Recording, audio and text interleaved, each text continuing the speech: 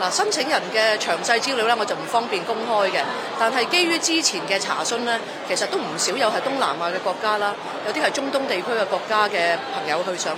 申請嘅。咁東南亞亦都係因為覺得香港嘅投資產品可能比佢哋本國更加多啦，同埋香港嘅地方比較穩固啦。